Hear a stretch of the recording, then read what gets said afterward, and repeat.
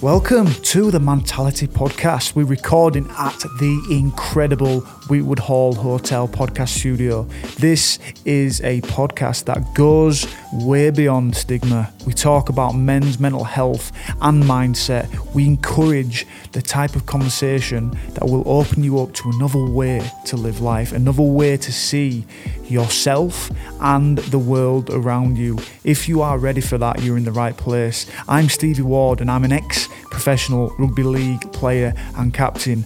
And now I guess I'm a bit of a podcaster, a speaker, actor, writer, entrepreneur. I'm still working all that out. But at Mentality, we help men take control of their mindset by teaching them to find purpose, resilience, and what I believe is the new success, inner peace.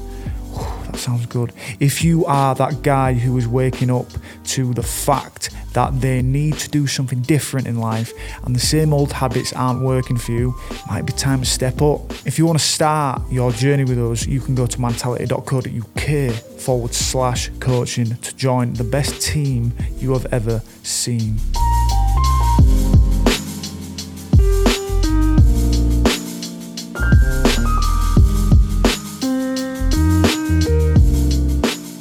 Craig White, good to have you on, my mate. Stevie Ward, nice to see you again, mate. This is the first podcast I've done without two front teeth in. Beautiful, mate. I'm privileged. Oh, yeah. Or is it a bit of a sight looking at me? No, you look tough. Still look, I look tough You at look least. tough with a soft centre.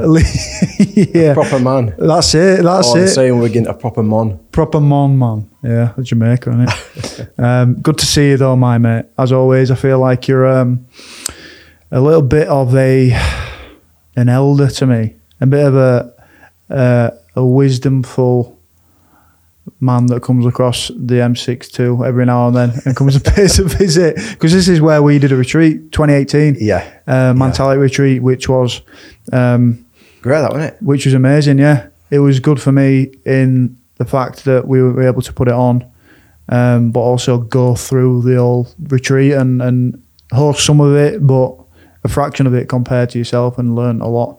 And those guys, I know that have been on that retreat, their life shifted after it, which is always, it's incredible to see, because it can alter some paths a lot of the time. Yeah, that's the acid test. That's the acid test, yeah. So it's been a few months since I came on the Men Without Masks retreat, which was good. 5 days out of the momentum of life, and to sort of, for me, get down to what it is that I'm going to do next, when I can fully do it next. And yeah, it's been good, mate. So I just thought that we would give some insight to the guys within Evolve that are on the live podcast right now, that are going to have the chance to ask some questions to yourself and myself at the end, but also to the Mentality Podcast listeners. For what's your background? I obviously know it. We did a podcast, third one, mate. But you're a Wigan lad. What happened after you realised you were a Wigan lad? What did you realise you had to do after that? Well, as a Wigan lad, I believed that I would have to be a professional rugby league player. Yeah. Otherwise, I'm a complete failure. Yeah. So I tried my best to get there, and almost got there. I could have signed for Lee for a pair of boots and a packet of crisps, but I chose not to. Yeah. And ended up going off the rails a little bit. But then just had such a fascination for sport at the time, and wanted to be a PE teacher. Went to study for that, and then ended up getting a place at John Moores on a sports science degree, and luckily at the same time I ended up getting some work experience with the Clark brothers, Phil Clark and Andy Clark, who's now an agent and who used to be a conditioning coach. So as well as doing my degree in sports science, during that 3-year period, I was also getting a lot of experience as a conditioning coach. So I fell into that. I was going to places like Halifax and Featherstone and Wigan, working with referees. I was working with Ireland as an assistant, and I also worked with a club called Waterloo, so that when I did my degree, I was just ready to go. And I've been involved in some kind of conditioning, although it's very much more holistic now. I've been involved in conditioning for rugby for 25 years. And so that's what I'm well known for. My work predominantly in rugby union, which started off as a conditioning coach, and then kind of, as I exhausted that, it moved more into kind of a more kind of conditioning coach with a holistic background in nutrition, and then I became fascinated by the mind and behavior and leadership and culture, and it's just grown over the years, and in more recent times I'm kind of also known for my work with men, facilitating men's retreats. And what was the transition from that? So you worked for British Lions, British and Irish Lions, you worked for Wales, you worked for Ireland Rugby Union, Wasps, and all these top sort of environments to be in. What was the transition for you to, I'd say, like, go deeper? It seemed like what you mentioned there, you were sort of going deeper and deeper the longer you were on the earth. Like, what was the transition to take you from the sort of the regular conditioning, if that makes sense, to the more holistic, as that went on? What moment was that for you? Well, the transition was pain, as it always is for all of us, especially men. Of course, it's important to have fun and have a laugh and seek pleasure. There's nothing wrong with that, but 99% of the time, the transition is pain, and we can choose to follow that and go into that and find out about that, or we can continue to distract from that and ignore that and push it down and cover it up with alcohol and cover it up with drugs and cover it up with work and cover it up with distractive behaviours. So for me, it was actually a combination of pleasure and pain, but there was a lot of pain when I actually kind of really dug into it. So I was working as a physical performance manager for the Welsh rugby team, and it was about 2000 and maybe 2008, 2007, 2009. And it was a good job, nice place to live on the coast, good salary, good car. My relationship was great, and I kind of was on top of my game, really. I'd been on 2 Lions tours, and I was earning good money. And my wife at the time, Marta, begged me to go on this yoga retreat. And why did she beg you? Why do you think she begged you? I don't know. She must have thought I was an angry fucker, and I just needed to calm down, because I had anger, but I used it. I used it to kind of drive myself to be this kind of world's best conditioning coach. And I kind of reluctantly went. I kind of had an open mind. I was a closet seeker. If you looked at my library, you'd see books on Buddhism, and you'd see books on meditation and spirituality. And even when I worked for Leicester Tigers, I didn't tell anybody. But I remember kind of on Sundays, I'd sometimes go to this Hare Krishna centre, because I was just fascinated by what they were doing and the chanting and stuff like that. So, but I never told anybody about that. And anyway, so when she said, come on this yoga retreat, I thought, okay, there might be a little bit in that, but I'm stiff as a bone. I'm not going to enjoy it. So I went to Thailand for a month on a yoga retreat, and it was intense. It was a full-on yoga retreat. The first day I saw this Swami with orange robes on and teachers with white on, and it wasn't your beach yoga with a detox attached to it. It was full-on yoga where we'd wake up in the morning early and meditate. I'd never really meditated properly before. There'd be 2 yoga classes a day, and in the evening time was a lecture, like a 3-hour lecture. And in the space of that month, it just blew me open, completely open. I was fascinated by the whole system of yoga, and what I also realized was that through these kind of meditative practices, there was like I touched parts of me that I'd never touched before. And some of those parts were actually, oh my fucking God, there's me and my measly little ego, but there's something more than this in this life. It's like, what, so much potential and so much love and so much joy that I've not fucking accessed or I've stuffed away. And on the flip side of that, there was so much anger and there was so much shame and there was so much sadness. And it was like, wow, what's all this about? Because I'd been a workaholic and all my life, and because I had to stay still and try and be still, which I couldn't do because I just couldn't keep still. but I was forced to keep still. Stuff came up for me. And I went back into my job a month later with the Welsh rugby team, and I sat on the same chair at the same desk, and life just wasn't the same anymore, Steve. It just wasn't the same.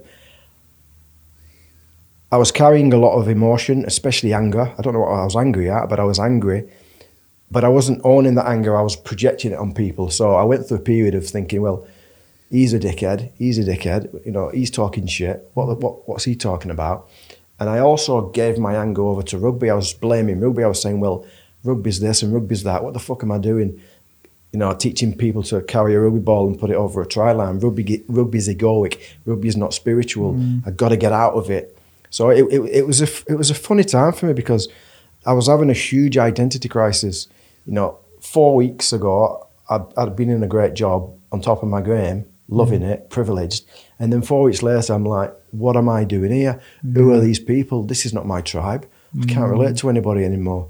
So inside, there was a kind of identity crisis going on. I was crying when I used to go home. And there's only my wife knew about that. And I knew I had to get out to go on a journey and find out what all this stuff was about. But I couldn't because of the prestige and the home and the salary. But I actually did about a year after being back. I just went into the office one day with Warren Gatland, the coach, and I said, Gats, I'm going to have to go. Sorry, I can't stay anymore. It was 6 months before the World Cup in 2011, I think. Yeah. And we went living in Thailand. And then I guess that's where my depth started. It's where my really deep journey inside of myself started. And then I went on an incredible journey, trying all sorts of things. Fuck. Yeah, mate. We did that podcast. I think that was like podcast number 3 or 4 that initially. I'd opened that door, I think, surely just by having that conversation with you. And that's sort of the reason why we have these chats, or why I feel like mentality exists, or one of the roles it plays is like to be there for people that might actually be going through what you go through, you know, like, because that's more than just you sort of depression, anxiety. It seems like there's been a bit more of a shake, you know, for suffering that, and I've felt very much the same, sort of like a lack of meaning and a sort of a question of more depth. I think. Do you think when you had that experience, do you think you were sort of, it was too polarizing for you? Is there a way to be gradual? Like, you know, you said you had a certain mindset before it and then after, and you said it's too spiritual or whatever, because in reality, like, anything too is probably not correct. There's two sides to everything, isn't there, I guess?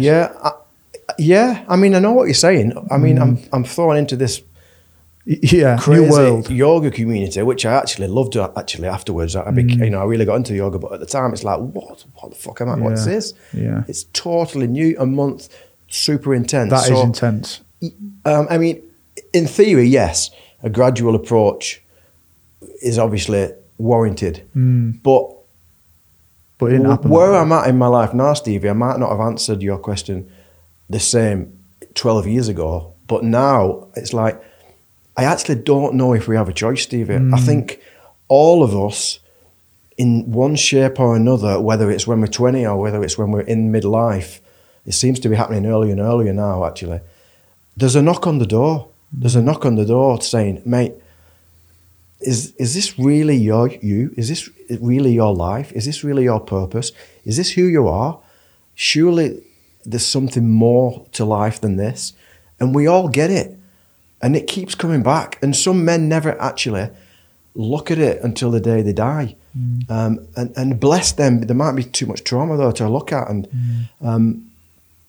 But if we have some kind of role models around, or coaches or people we can trust or people we can share with, or a roadmap of what to do in this instance, then it can become a real doorway to transformation. So I guess that's what I've become as a coach, like you know, what you're trying to do with mentality. I've tried to evolve as a coach in a way where I could actually act as a sounding board and a guide for people that are going through that. Not only with my mentor retreats, but more and more even with the mentoring that I also do with professional coaches. Yeah. It's a tricky time. It is. And I think that doorway has probably been knocked on quite a lot over the last year for people, with the rush slowed down, you know, the sort of rat race slowed down. There's so many ways we could go here. But just coming off back of what you said, like what you try to do now, what is it that you do differently compared to what you would have done, you know, all those years ago before that yoga retreat? How is it you speak to people? How is it that you look to coach people? Are you that technical anymore? Do you try and go straight to the driver of someone? Like, because that's what, like, you know, from my observations in teams, winning teams and not winning teams, the thing that's there in a win team is the connection and the sort of devotion to do everything for each other, for yourself, for the cause of what you're going for. And the not winning teams, like, they could be more skillful, they could be technically better, they could even have a better game plan, but you know, those sort of big games, I'm looking around and thinking, well, as long as he's going to make the tackles for me, even if I've dislocated my shoulder the week before, I had conviction. Do you know? It's like there's so many technicalities to rugby, and there's so many different game plans and all this, but you know, it's about running through a brick wall for you, mate. In it, at the end of the day, you're doing a lot of damage to people, damage to yourself. So how is it that you look to touch on that within a rugby environment? Because you do work now, don't you, with Fiji? And, of course, yeah. I mean, I mentor coaches. I still consult for teams, and I work for World Rugby as well. The way I work now with people is actually, I didn't always know this. In fact, the insight's just come to me now. Actually, the way I work with coaches now and players, and what I help them with, is actually what I need myself. So I can only talk about it from my perspective as a sportsman and a coach, but it generally applies to most. You know, we're on that hero's journey, and as men, you know, we're used to going to war in the history of manhood. We're hardwired to go to war. Now, if war's not about, you know, we don't really have to go to war anymore. We still seek it out, unfortunately. We still seek out to be a hero. So I was seeking out to be a hero, you know, in sport, this kind of dedication, this hard work, this brutal drive and attitude. And I became really good with systems and processes and linear thinking and logic and planning and strategy and game plans and training programs and goals and targets and data and all that. And because there was such a drive, and there still is in sport and business and a lot of fields that men are associated with, to be honest, because there's such a huge drive on that side, it's at the expense of the other side. It's at the expense of the human side, the human skills, the communication skills, the empathy, the softness, the gentleness, the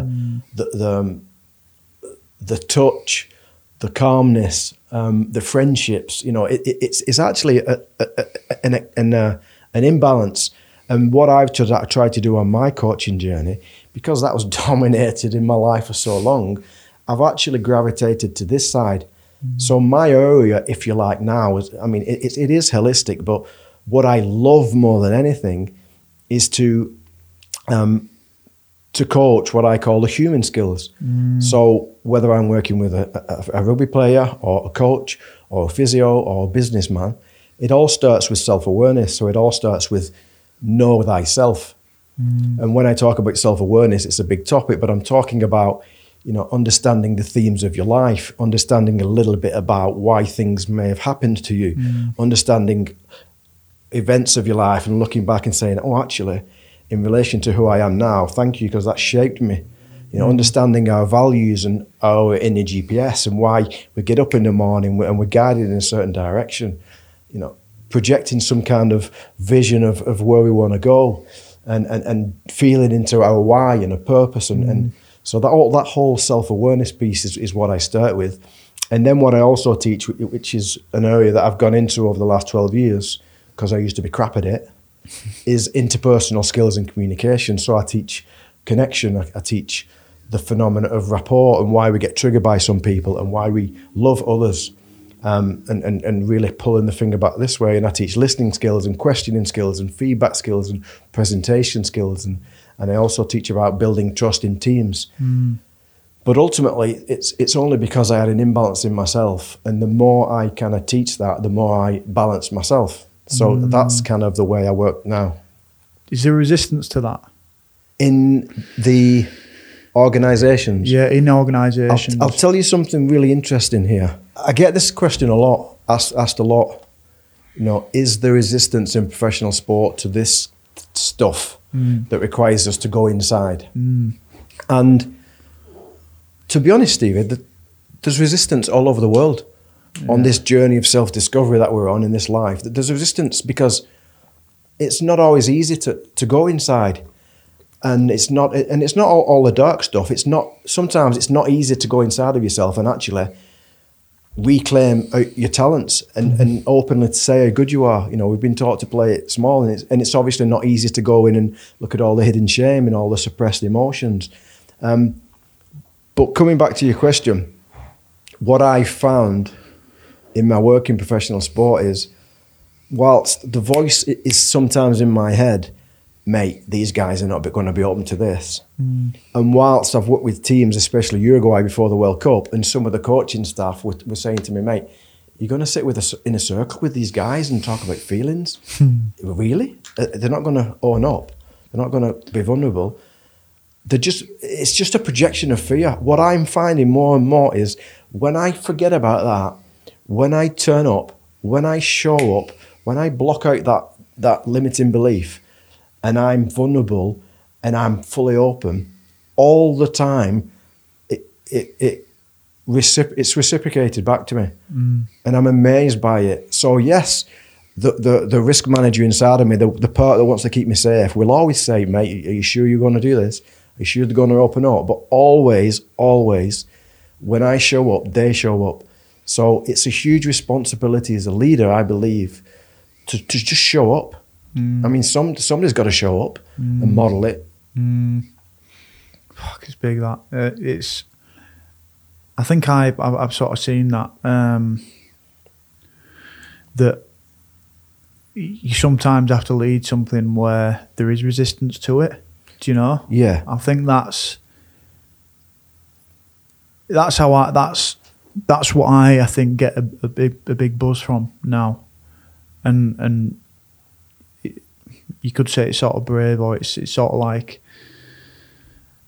it's a different track. Do you know? It's probably a different track. I feel that, you know, you can be a leader in so many different ways, and I hope that I would have exemplified being a leader in different ways. You know, I'm only 27, but you know, there's a lot of stuff that's going on now with concussion and and you know, I hope that I can see or try and get a bit of traction on what you're talking about right now, because the stuff that you spoke about and the stuff that I've heard you speak about a lot of the time, I think it's commendable, because you're sort of an outlier in the fact that you're leading what you believe to be a true cause, or like a more true cause.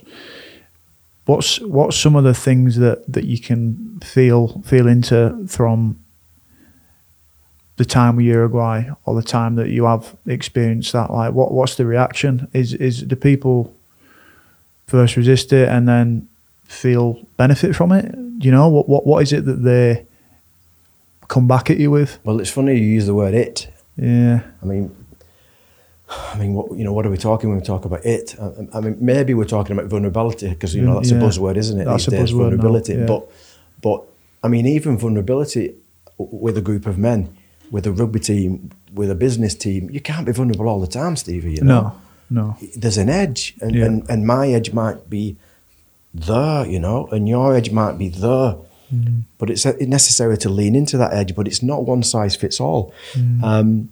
I mean, I'm blessed in the sense that I've done various trainings as a life coach, but also as a leadership facilitator to learn how to slowly but surely build a container of trust with men. If you remember on the retreat, we're in that room and it's like, what the fuck have I come to here? And it's like, and it's like there's all these men who don't know each other, and our hardwired patterns are thinking, I'm going to protect myself here. Who's he? Can I trust him? Can I trust him?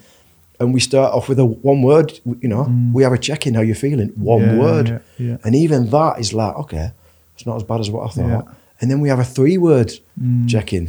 And then we share a story about, our journey as men. And then we have a 30-second check-in. And before you know it, you can feel a man when he opens his mouth and talks.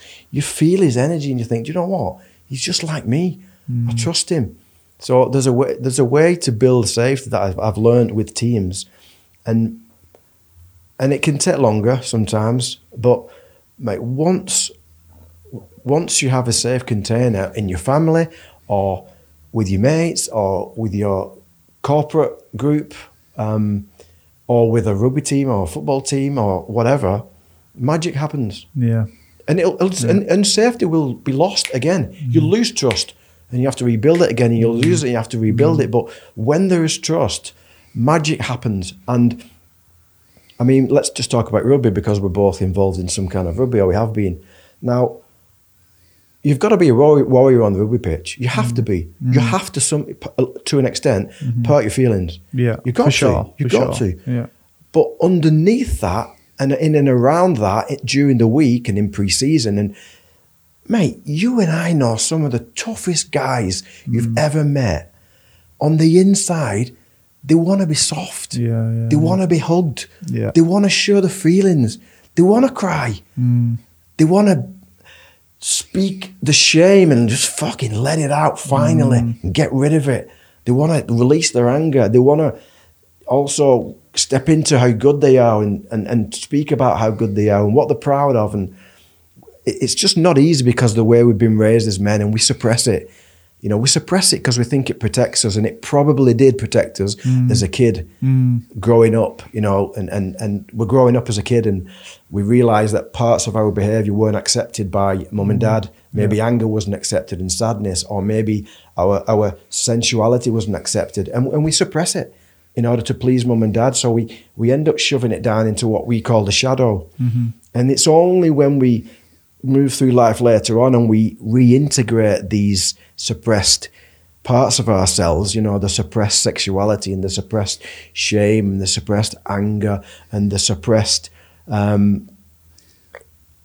gifts and the suppressed gold, and having the courage to say how good we are and having the courage to say how crap we are, and just being more transparent. That's where freedom really comes from. And we'll always have shit going on, but if we can slowly reintegrate parts of ourselves in a safer environment, then we're less likely to go down the journey of depression and suicide and addictions. So the critical piece in that long-winded answer, Stevie, is part of our role as men stepping up to help men is to create safe spaces, whether that's a one-on-one, a one-on-4, or 1-on-60, or Zoom, to create a safe space. Because we all want to feel safe, and then when we feel safe, we can express. Yeah. The opposite of suppression is expression, and all men are craving to express, craving, but they need to feel safe. Mate, there's so many questions coming up when you're talking, because you could go so many ways about it. When I was 19, 20 years old, and sort of. I was going for a rough patch basically because I wasn't fit enough to be good and fit enough to do what I'd done in the year before. playing for Leeds Rhinos, one sort of thing that I felt like there was a big thing, culture in rugby league, is prescription drugs, and that was like it's like a normal thing in rugby league, and I'm not sure of the state of it at the minute, and I feel like there's that ego that you sort of have when you're growing up, and it's well and truly, it's well and truly, a survival method. When you're growing up, like you say, flipping, you can't be vulnerable. You can't be, you got to get through the years. You got to get through your life, and it's almost like, do we get to a point where it's necessary, where we get to an age where there are these meeting points, where there are these sort of containers where someone who's bought in so strictly to that role, that that sort of facade or the mask, like that sort of identity. Do you need a time? Do you need a place to understand it, to unpick it, to actually have that release of emotion, to have that sort of stop of the momentum and consider these deep things? It's hard to talk about because there's a lot of pain and there's a lot of suffering that men are having. But I do honestly feel that those moments, those existential questions, challenges, crisis you mentioned, like, it's like they're so scared to be vulnerable, or that's like the bottom of the list that they'd ever do, that sometimes they would rather just exit, do you know? Of course. And it's like, I guess we're doing it in the act now. We're sort of like opening up the discussion and talking a bit more about it. But, I think not everyone, but a lot of people will have been touched by someone who's died by suicide, and that's why it burns in me quite a lot to have these conversations, because it's like, well, what else is important if we're not going to these depths, if that makes sense? It does make sense. There's a couple of things that I wanted to talk about falling out of that. The first bit, when you were talking about when you played and you took loads of prescription drugs, it's like that hero. It's like, unfortunately, because I don't know if it serves us, it seems to be a part of our journey, but unfortunately, we're hardwired to be the hero. We strive to be the hero, whether that's in a sport or business context, and if we can't be the hero, we end up being the opposite, the coward, and it's just like this pressure on us to be the hero. And unfortunately, it's not easy, because in history, we always have been the hero in history, to be honest. Men have always gone to war, so they've always been the hero. Men have always gone hunting the dangerous animals, so they've always been the hero. And now there's no kind of wars. It's like, unfortunately, we still have this desire to be a hero. Now, it becomes far more compounded when we have a deprived father. So if we had a dad that wasn't really around emotionally, or if we had a split dad that wasn't around, or if we had a dad that didn't really care about us, or if we just didn't have access to a dad, it becomes multiplied, unfortunately. Without that real masculine presence in our life, there's a real, in many men, desire to, I'll fucking prove that I'm a hero. I'll prove to the world that I'm a hero. And sometimes it's destructive. But unfortunately, it seems to be in all men. And it certainly was in me. But looking back, I kind of had to go through that. I had to go through that. It's all about me. It's all about me. I don't care who's in my way. I want to be the best. It's all about me. I just care about myself. And it still has to exist in some sense, because if I don't care about myself, I can't be present with men. So there's a level of self-care necessary to help other people. But as I've got older, I mean, I'm nearly 50 now, Stevie, this year. It is becoming more about others. And when I was younger, and people used to say, well, you know, your purpose should be bigger than yourself. I didn't understand it. I was too young. Yeah. But now I'm slowly starting to understand that. So the reason I wanted to mention purpose is because there's so much to talk about suicide, and I'm not a suicide expert, and I've not tried to commit suicide, so I wouldn't ever say I'm an expert, even though a lot of my school friends have committed suicide. But a huge factor within suicide is the purpose void that men suffer. You know, we have this deep, deep void of, you know, what is it I'm supposed to be doing here? Am I good enough to do it? You know, am I good enough to do anything?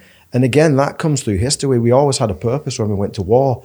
In the Industrial Revolution, we had a purpose because, you know, eventually we were the ones providing, the women were at home nurturing. And as we move through society, the whole feminine equality movement, which I'm all for, has also kind of led to men feeling more devoid ever than ever, because all the jobs that we used to do, now women are capable of doing them. And we can't have a kid. Women can have kids, of course, which give them a natural sense of purpose. So men are more confused than ever before. It's like, what am I supposed to be doing here? Especially around job, because we often associate our jobs with purpose. So, you know, I'm hoping that one day, you know, a lot of the jobs that women used to do are paid better. So it encourages more men to actually start to move into those professions, you know, nursing and a lot of the professions that women used to do traditionally.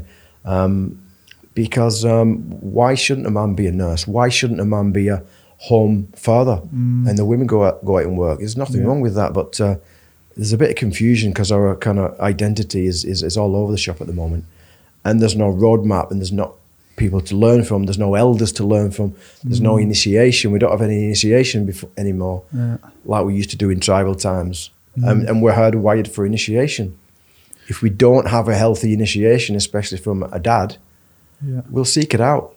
We'll get into drugs. We'll get into fighting. We'll get into football hooliganism. You know, there's a hard part of us that seeks out some kind of initiation to move through our edge and move beyond fear. And we created our retreats because we want to provide healthy initiation. So what is that roadmap? Because, you know, I imagine you're on the same, because having these conversations, they're, I guess we're exploring what the roadmap is, or what the causes are, what men might feel like they are dealing with, what specifically they might be feeling. You mentioned sort of guys that might not have had a father around.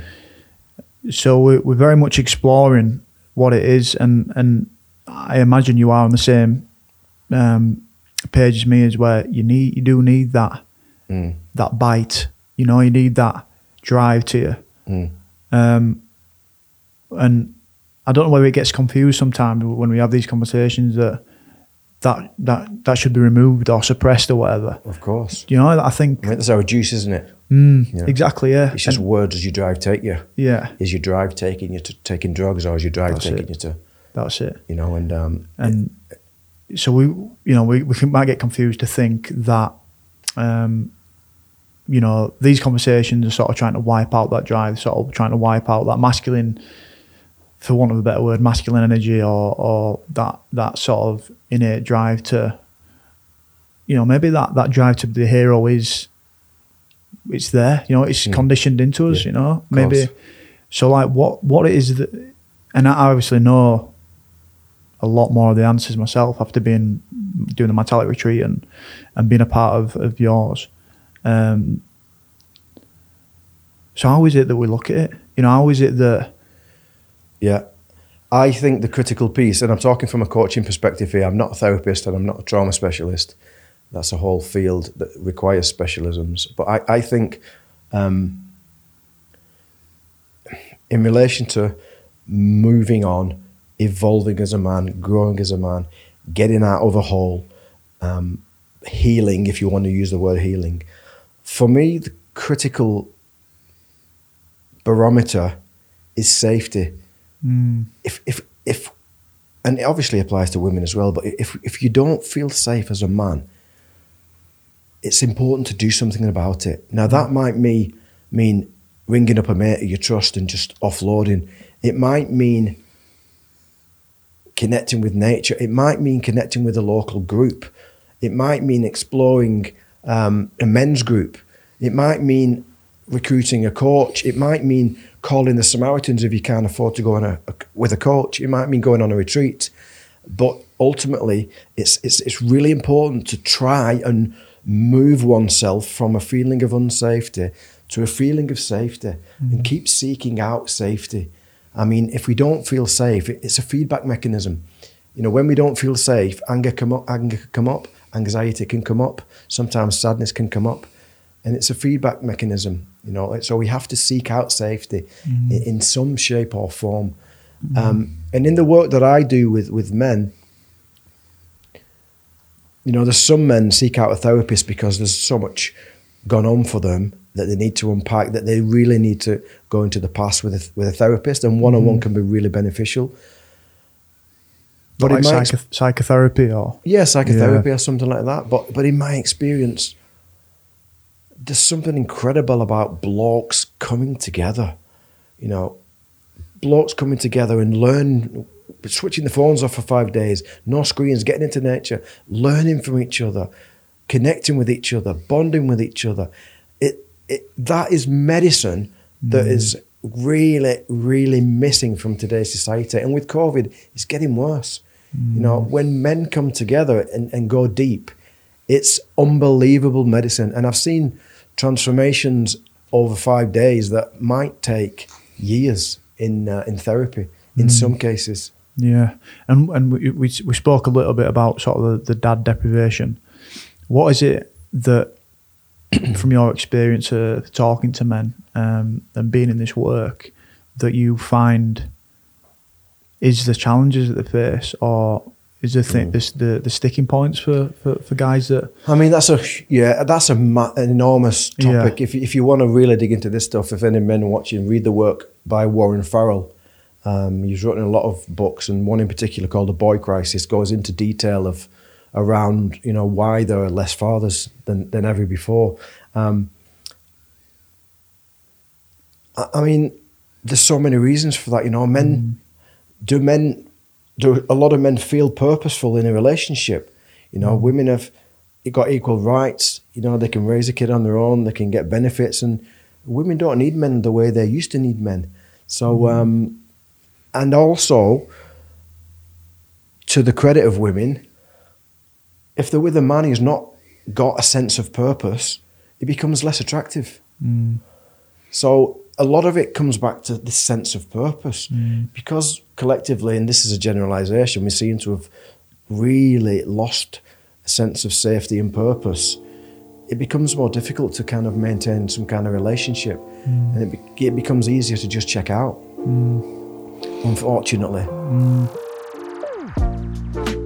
When I started Mentality 5 years ago, I was committed to creating a hub that would offer the knowledge and experiences to allow all of us to go beyond the stigma that cripples many men into a life lacking fulfillment. It would be a lie to say that I knew the impact Mentality would be having on people's lives, but we are. And it blows me away when someone gets in touch to share with us how we've helped them. So, today's podcast sponsor is Mentality Counselling, and I want to share with you a testimony from a guy who went from listening to this exact pod to making the important step to start counselling. Just wait until you hear what he has to say about his experience. If you are someone who this resonates with and you are ready to get the help that you deserve, head to our website right now and get in touch with John. Here is the testimonial. I found it almost impossible to share my feelings and emotions with others.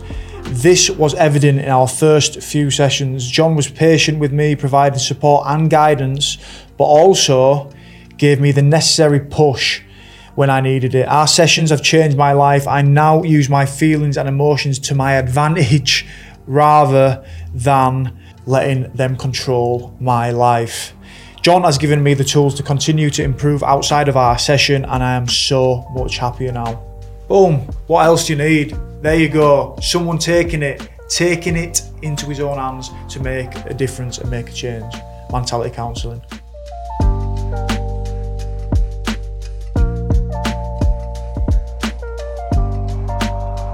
You know, with obviously we've got some members on the live podcast right now, and what we've probably put in with Evolve is a lot of time and a lot of content considering purpose, considering sort of like why you're in the community, considering you know, where you are in the world right now. Purpose is such a sort of like you say, it underpins everything else, I think. Yeah.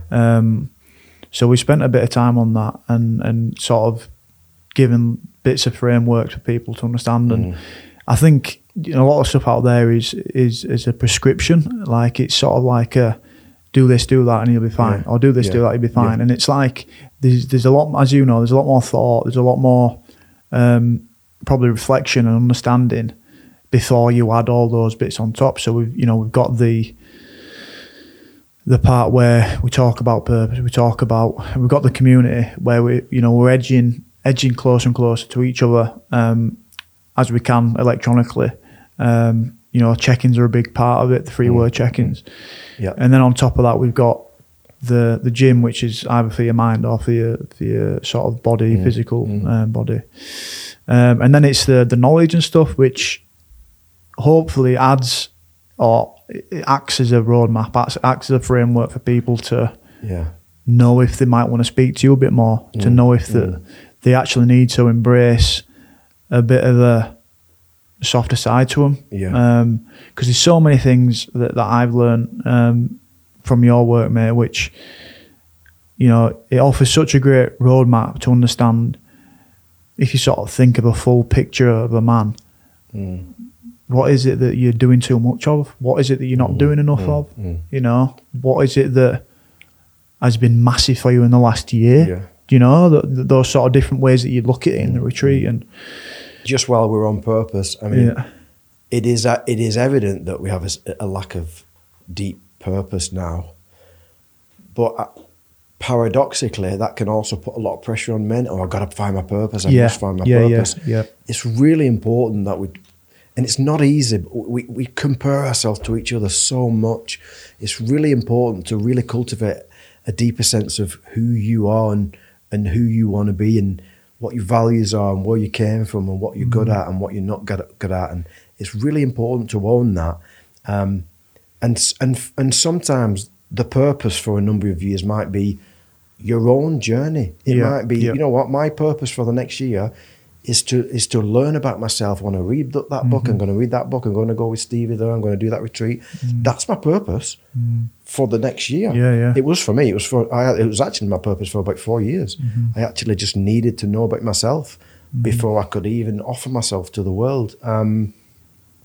So it's really important to do that. I like to tell this story. It only happened a few weeks ago, actually. I saw the other week in Hebden Bridge, where I live, what I perceived to be an unbelievable vision of a man on purpose. I stopped in my camper van at this zebra crossing, and the kids were at school. In fact, it was longer than a few weeks ago. The kids were at school then, and there was it was about 75. This guy, Lollipop Man, and I watched him. He stood in the middle of the road, walking, good posture. He went like that. He turned the opposite way. He went like that. He looked me in the eye. He looked the other guy in the eye. He thanked. He walked past, and the women were coming with the kids, and he kind of brought them in and told them to stop and put the hand on the shoulder and then checked, and then he shepherded them across the zebra crossing like that, and then he kind of made sure they were clear, waved them, gave the little girl a kiss, and then he walked back into the road and he said, "Thanks, mate," touched his heart, and he did the same to me, and then he walked off. Oh. And I thought, mate, that's a lollipop man. He's probably on about 20 quid a week. But in my judgment, what a sense of purpose this man had. You know, he probably has a deep feeling inside of him that he's helping these kids, he's helping them to feel safe, he's showing them love, he's showing respect, incredible sense of purpose. But yeah, we sometimes think we have to be the man that is the first guy to put a city on the moon, you know? And unfortunately, we're in a society where we revere those type of guys, but we don't revere the fucking lollipop man. What's some of the insights that you've had when you step away from the rush of it all? You know, like, are you still? I mean, everyone's still learning, and you probably acknowledge we're all students of it. We're continuously learning and can always do things better. But what's some of like the insights that you have when you take time out now? Is it on your own individual life or things that you can do better? I mean, everybody has their own way of kind of contemplating, you know, and getting insights, and you know, for some people to kind of switch off and contemplate, they go into nature, and other people meditate, and other people kind of walk the dog and look at the fire or whatever, read a book. But for me, it's silence. And I'm actually due some silence. Actually, I'm taking 5 days off next week and just not doing anything. And silence in nature. And there's just a recalibration. It takes a while, but when we come away from our phones and our distractions and we just allow ourselves to be instead of do, which is not easy, there's just a recalibration. There's just a sense of, I can breathe again. I mean, I've had more insights than that. You know, I've done a lot of deep practices in my life, especially meditative practices where I've been silent for 10 days and I've meditated in the darkness. And what does meditation mean for you now? Oh, that's an amazing question. I imagine it's shifted. And meditation for me now is a return to flow. It's not a Band-Aid. It used to be a Band-Aid for me. It's like I was feeling shit, I'm going to meditate. Same, like medicine. Yeah. There's nothing wrong with medicine, but it's just a return to my center. It's a return to innocence. It's a return to gratitude. You know, it's all those things.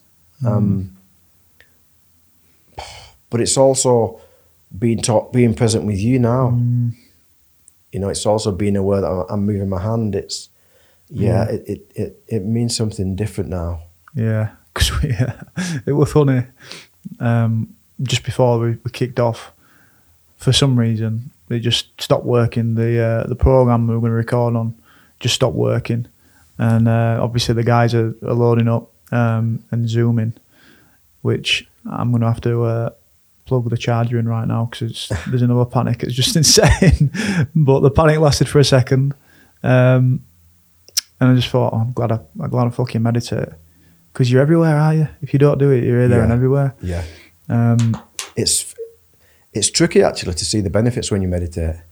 It's like, what am I doing? Yeah. But for me, it's things like that actually where something happens and you think, do you know what, I should actually be stressing out here. And yeah, I've got enough stress to fucking plug the charger in, but you carry on, mate. So yeah, I mean, even the word meditation, it stresses so many of us out, unfortunately, because we've got this preconceived idea of what it might or what it's supposed to mean, and it's you know, it doesn't have to involve going to a Buddhist center. It doesn't have to involve crossing your legs. It doesn't have to involve turning your thumbs up. You know, it can be staring at the fire.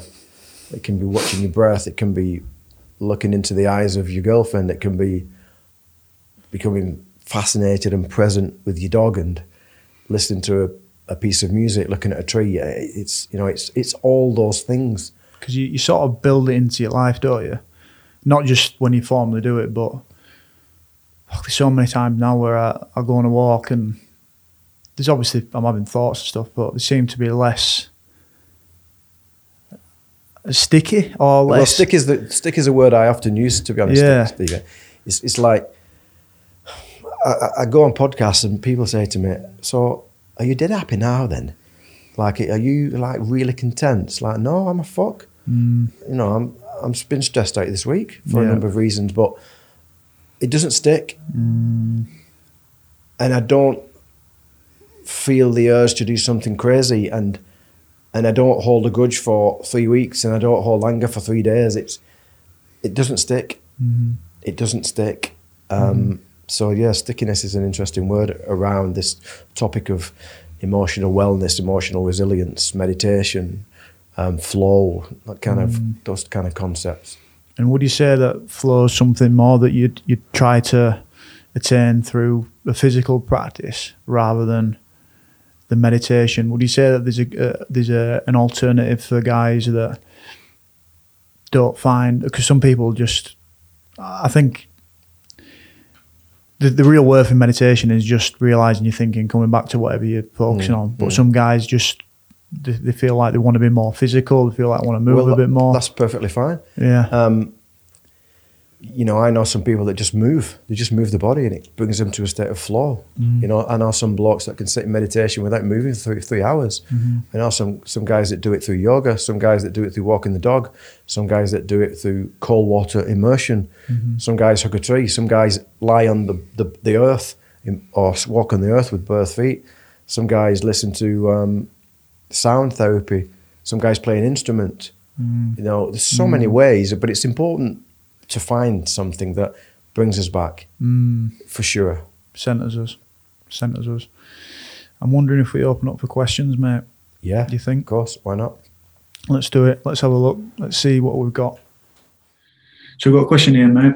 What is one piece of advice you would give to a younger self? Somebody who is exploring their purpose, but with ambitions to work in high performance, whether that be sport, business, etc., etc. And just roll any more questions, guys, that you've got in the chat, and we'll come back. I might even bring the laptop a bit closer. My answer to that question is find a mentor. Find a mentor. Now, that could mean a number of different things. It could mean a traditional mentor who is someone that's actually walked the path that you want to walk. You might be a young lad that doesn't actually earn a lot of money, so it might be important to seek an elder, you know, someone who's a friend of yours but older, who can just listen to you and maybe ask some good questions. A mentor, in some cases, could be a book. It could be a really good book. But generally speaking, if you can find someone, whether it's free or whether it's paid or whether it's a group format, I really recommend having a mentor. I've always had mentors.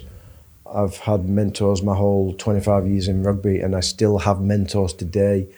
I never used to pay for mentors when I was younger because they were kind of within the environment, but now I actually pay for them, and I'll probably have mentors until I'm way into my 70s. So seek out some kind of mentor.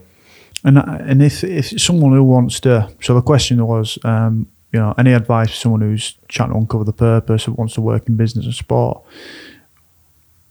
Is he aware that, because it seems to me like the sort of the outright strength and conditioning badges are just simply for, you know, telling people how to bench press properly, telling people how to work better as an athlete. And what is it, the direction that you're trying to encompass everything, like you say, the human side, the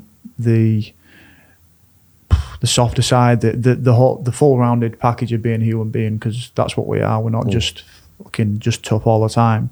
There's a lot of extra bits to it. What is the bit? Is it to do the mentor? Is it to look at different things, looking at different texts, or? It's a tough one, that, because as a young as a budding young coach in any field, it doesn't have to be sport. You know, that there's so much pressure from organisations and stereotyping within the field to really upskill on the technical side. You know, the accreditations, methodology, the systems, the processes, the linear thinking, the goal setting, learning how to use data, interpret data, use data, testing, analysis, feedback, and all that. So, you know, you can't really ignore that. You know, you might need your master's, you might need your degree. But I do believe you'll get ahead of the game if you seek out a mentor who can teach you the human side of coaching. So if you can't access a mentor, you know, read books about self-awareness, preferably books with exercises in that you can do as a self-inventory on yourself. Read books about interpersonal skills and communications, you know, how to connect with people, how to listen mindfully, how to be empathic, how to ask simple but great questions, how to give feedback, and how to present. You know, often young coaches would be in such a rush to kind of cultivate as much mental knowledge as possible because they think that will get them a reputation and build trust, but it's only one side of the equation. If you read anything by Stephen Covey on trust, you know, he looks at, if you like, a trust equation, and trust is dependent on, you know, capabilities, which is all your kind of learnings and experience and knowledge and skills and accreditations, but the other side is the character as well. You know, it doesn't matter if you have a PhD, if you can't connect with someone on a human interface and you can't instill confidence in someone and trust through human connection, then you aren't going to get very far. So you can get ahead of the game by really reading about that stuff. Nice. Cheers, Craig. See if there's any more questions on. When Craig was talking about the start of it all, of this journey and this process we're kind of touching on, and it being painful, it was just to ask, I definitely agree with that, but it's to ask, how do we inspire men to come to this place and feel safe? Because we mentioned safety a lot. How can we communicate that and inspire them if it is painful, if that makes sense? That's a really good question, actually. And I think language is important. I mean, I use the word pain. I mean, is that the right word? So I think having maybe a vocabulary around what that might mean. You know, discomfort, for example, is potentially a better word. Uncomfortable feelings, you know, a knock on the door. It's tricky. I mean, there's no doubt that pain is definitely a catalyst for growth, and we can't avoid it. But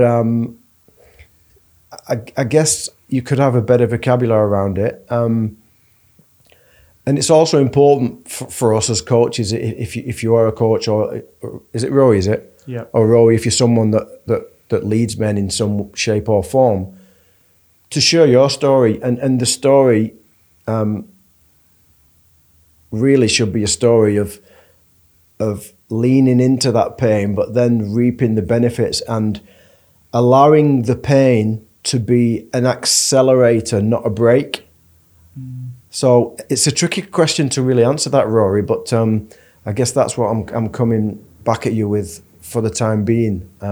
It's a really good question. And it's probably the hard problem when it comes to this, because as we said, like there's such for men, there's such a commitment in there to what it is that, like you said, like the resistance for you is like, I've got a good job, I've got exactly what I wanted, I've got everything that I worked for. Fuck, I can't let go of that. Like, it took you a while to let go of that. Yeah. I guess we're trying to create the environments through social media, through different outlets like Evolve and you know, where people can dip into it and understand it a bit more. Yeah. But I guess it's the transition, isn't it? It's the transition from being convicted 100% and not flipping, looking back. Yeah.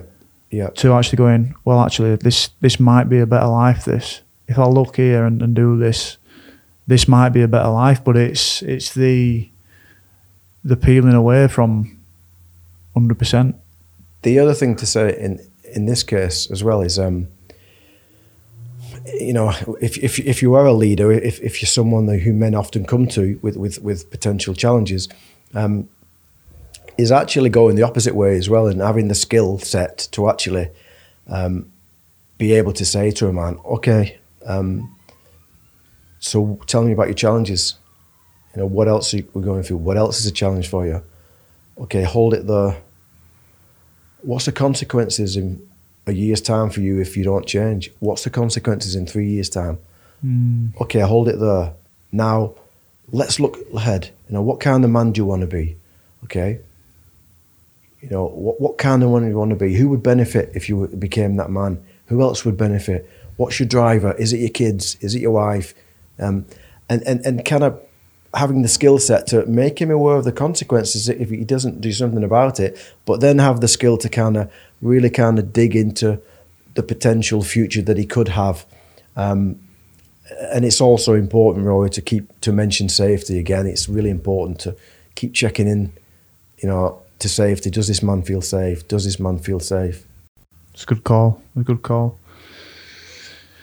Anyone else got any question, guys, for the man himself? I think I've got a question. Hi.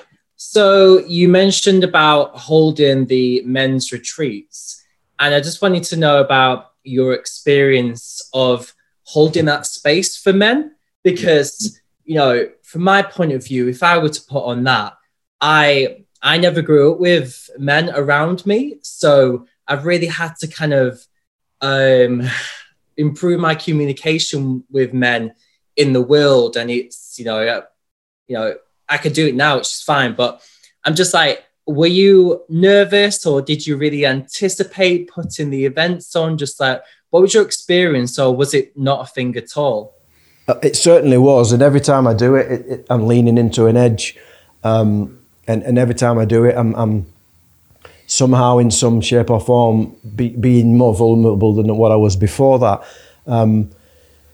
Just going back to the start of your question, if you are someone that wants to hold space for men, you know, it doesn't have to be on your own. You could connect with 2 other facilitators and just to kind of take the pressure off a little bit. I mean, you do want a little bit of pressure because that's where the growth comes from, but you don't have to put so much pressure on yourself that you're the one facilitating the group. There could be 3 facilitators, and you bounce off each other. And based on your life story that you just shared with me, I would actually recommend that for you as a stage in your quest to maybe eventually hold space on your own with groups. Now, because my journey was very different. I didn't feel that my father kind of led me that well. He was just working all the time. I didn't feel like he showed me anything, to be honest, even though he loved me. But what I did from the age of 8, I was always around men, and I was always in rugby teams, and I was often the captain. So when I was going through what seemed like my midlife crisis, which wasn't really, it was a transformation, but when I went through that, and I pushed rugby away for a while, I looked back in my life and I could call on the fact that, do you know what, you've actually always been comfortable around men to an extent, so why don't you create something that's not rugby related, but it's still kind of using those qualities? So I guess it's just been a natural journey for me. And but it sounds like for you, there could be potential tremendous growth in it, and it could really help you to fill a void that might not have been there for you as a child, because I'm a strong believer that we can still change our nervous system at an older age. You know, we can still recondition ourselves, and the stuff from the past doesn't go away, but we can recondition ourselves, and you know, whatever we perceive we didn't get as a kid, I do believe that we can fill those voids to an extent. So for you, it could be really useful serving with a group of men, actually, and facilitating with a group of men before you lean into your edge of doing it on your own. Cool. Anyone else, guys? I've got a question, Stevie. Sorry, mate. If there's still time. Craig, just touching on sort of your ideas on purpose and stuff and what we've been talking about, do you ever think there's a danger in diving too deep into these ideas and concepts, like at a young age, when maybe you haven't experienced all the trials and tribulations of life. Do you ever think that maybe you put in, that could be sort of perversely, it's good to make those mistakes, and it's good to have that period of transformation and that sort of crisis point, maybe? Not that I'd wish it on anyone, I'm just saying for personal growth. On one hand, I do, yeah. I do definitely. I mean, kids are kids, aren't they? You know, just let them play and find their own way. Yes, I do. But we've not really we've touched on a few things of why men might kind of be confused when they're older. One of the reasons we've not touched on is the educational system. Now, if the educational system was turned completely on its head and we encouraged kids to really feel into what their own genetic talents were, what their own conditioned talents were, what their love was, and guided them to express themselves along that path. Instead of saying to them, look, mate, you're 13 now, you can either be a bricklayer, you can either be a teacher if you study harder, or you can be a sportsman. You know, if we really kind of switch the educational system on its head and guide, like some educational systems do, but very, very few. You know, Steiner School moves in that direction, especially kind of between the ages of 0 and 10. And then, by default, you know, boys and girls would actually automatically have a healthier sense of purpose. And they wouldn't have to say, what the fuck's my purpose? They would actually have a healthier sense, you know. Guys with a natural talent for numbers would feel a sense of purpose going into accountancy. Guy who did great things with his body and loved to express his body might have a great sense of purpose going in to be an athlete or some kind of dance teacher.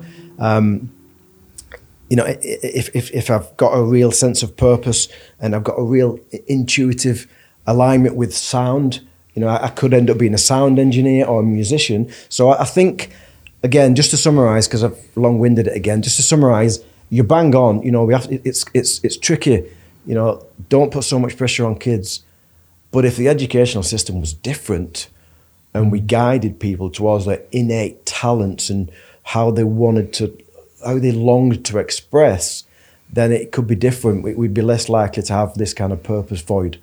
Yeah, and I think as well on that, it's healthy to have the knowledge as well. Like, it's probably, there's not harm for having the knowledge if you don't need it, but it helps to have it if you did need it, if that makes sense in the future. And I think that it's so lacking in that when we're growing up, that it's a massive, like, you know, like you said, when you came to that process where it was like, whoa, well, what is all this that I've never learned about, and the absence of it.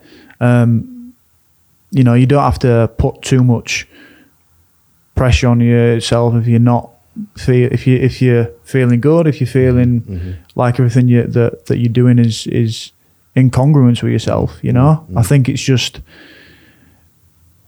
like I said before, it can be quite polarizing if you've not had any information or any knowledge on it before. And I think, you know, the sort of the thing with purpose is that answers a lot of questions for when someone is really suffering or really needing it, if that makes sense. And it's not only the educational system. You know, if you're a father or you're a potential father, you know, you've got a huge role to play. And, you know, if you can guide your boy or your girl and through trial and error, you really feel into what lights them up, and realise that what lights them up at 12 might not be what lights them up at 16, and there's a gradual journey of trying things that light them up without forcing them into something that you think they could be good at. Again, that will also contribute to a healthy sense of purpose. People talk about purpose, and they often talk about the external doing of something, but really, purpose comes from the inside out. It's just a sense of, do you know what?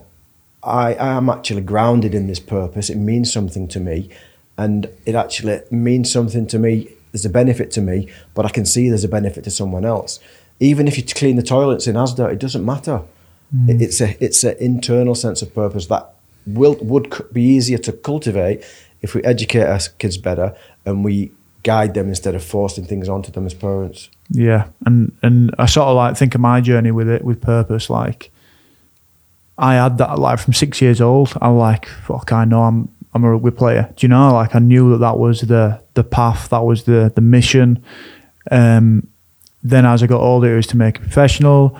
You know, you make it professional, you win finals, you sort of ticking all those boxes off. And I think in my life, the purpose for myself to push myself down the achievement path solely to win stuff, with the injuries, the constant comebacks, a constant sort of like pressure, you know, it probably exhausted it. And that's why I feel like the last few years of being a rugby player is like you said, it's opened up to try and bring other people on, to try and encourage other people to get on better. And you know, that was still in the same job, but it was, I don't know, it was sort of like an evolving of a purpose, if that makes sense.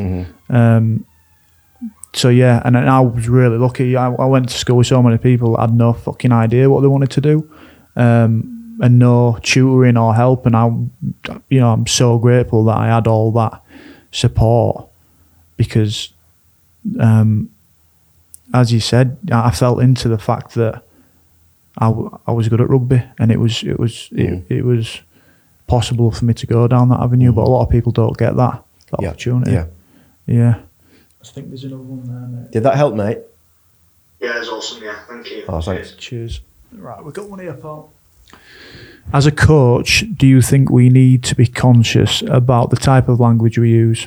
My coach constantly used the terminology of man up, etc. We all know this does more damage than good, but do you think coaches need to be conscious of the way that they speak? 100%, and that's part of my journey. That's part of my created purpose. I run mentorship courses for coaches, and as I said, the first part is self-awareness, second part is interpersonal skills, and the third part is building trustful teams. I don't know, because I've not looked for a long time, but I would still guess that still to this day, a lot of the coach education pathways in many sports still don't really do a good job of teaching interpersonal skills and communications. It's the responsibility of a coach today it's really, really, really critical. It's a huge responsibility. There's an enormous percentage of young boys and girls play sport.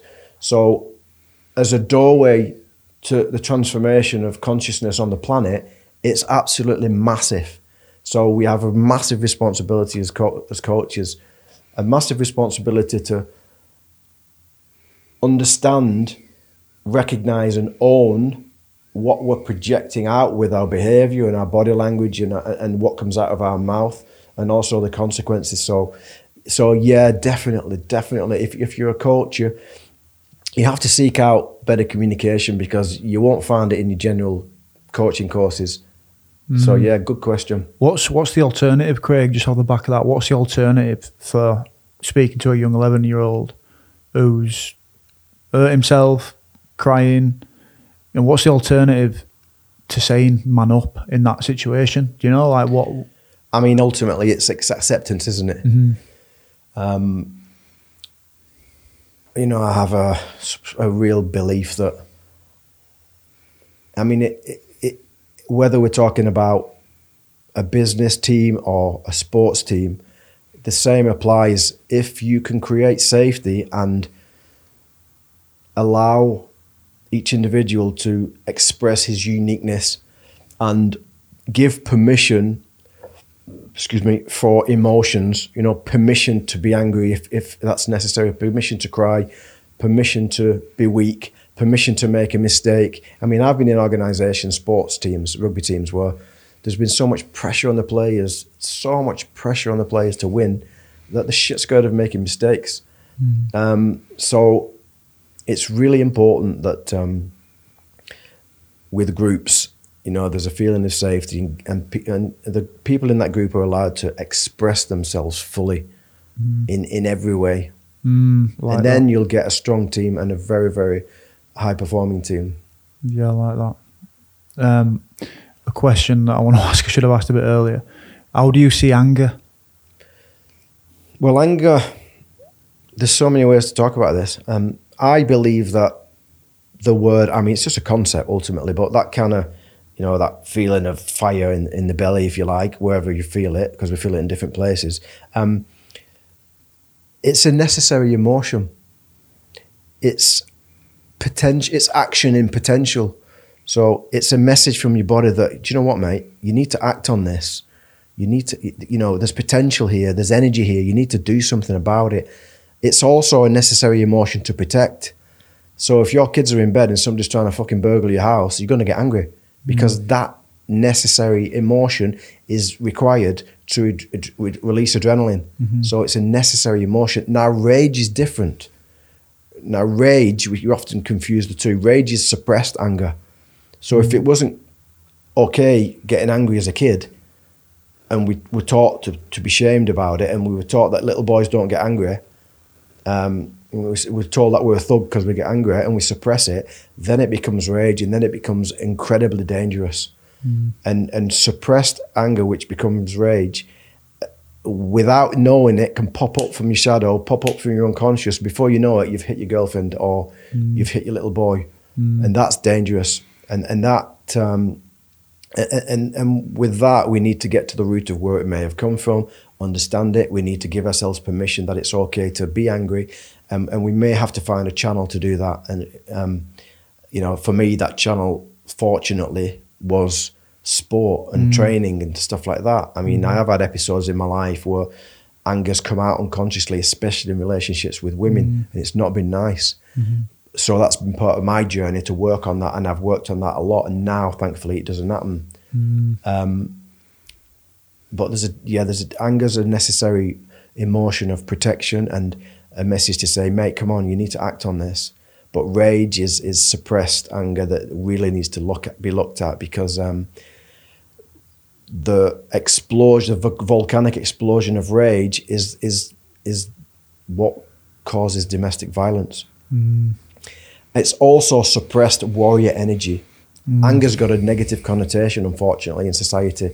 A lot of that's come from religion, because religions don't think anger's even an emotion. I think it's a deadly sin. In the retreats that we do, we just call it suppressed warrior energy. It's that warrior energy that's been suppressed and needs to come out in some shape or form. Yeah, I've been very lucky to have an outlet every Friday night, like in the last 10 years or whatever, which is, it's acceptable to flip in, really sort of go about yourself and put that anger out there into a product. That's what it is. And I think there probably is a vehicle that needs to be accepted for other people too, for those angry fuckers. If it's really extreme, I would suggest going for therapy, because it needs to be unpacked, because it's very dangerous. Rage is a dangerous suppressed emotion. Cheers, Craig, for wrapping up the questions there, mate, from the Evolve community. Some brilliant questions there, and some that I think will hopefully be transitioned into many different parts of society, mate. The rugby, the aspirations of going up and going better, and some really big things to be conscious of. So thank you for coming on. Thank you for having a chat with me. Thank you for sharing your wisdom, as always, mate. And it's good to see you. No, thanks, mate. Some big questions there. Yeah. Great that you've got some of those men asking those questions in your community. So, really good. If anybody wants to know more about my work, they can go to menwithoutmasks.com, craigwhitementoring.com, and they can also find those two organizations on LinkedIn, Instagram, and Facebook. Cool. And they can, if anyone's listened to this podcast, can they throw you some questions, ask any more information, and contact you? And they can go through you, and I'll answer as many questions as you want. Yeah, cool. Yeah, we'll do that. We will do that. Top man. Go follow Craig.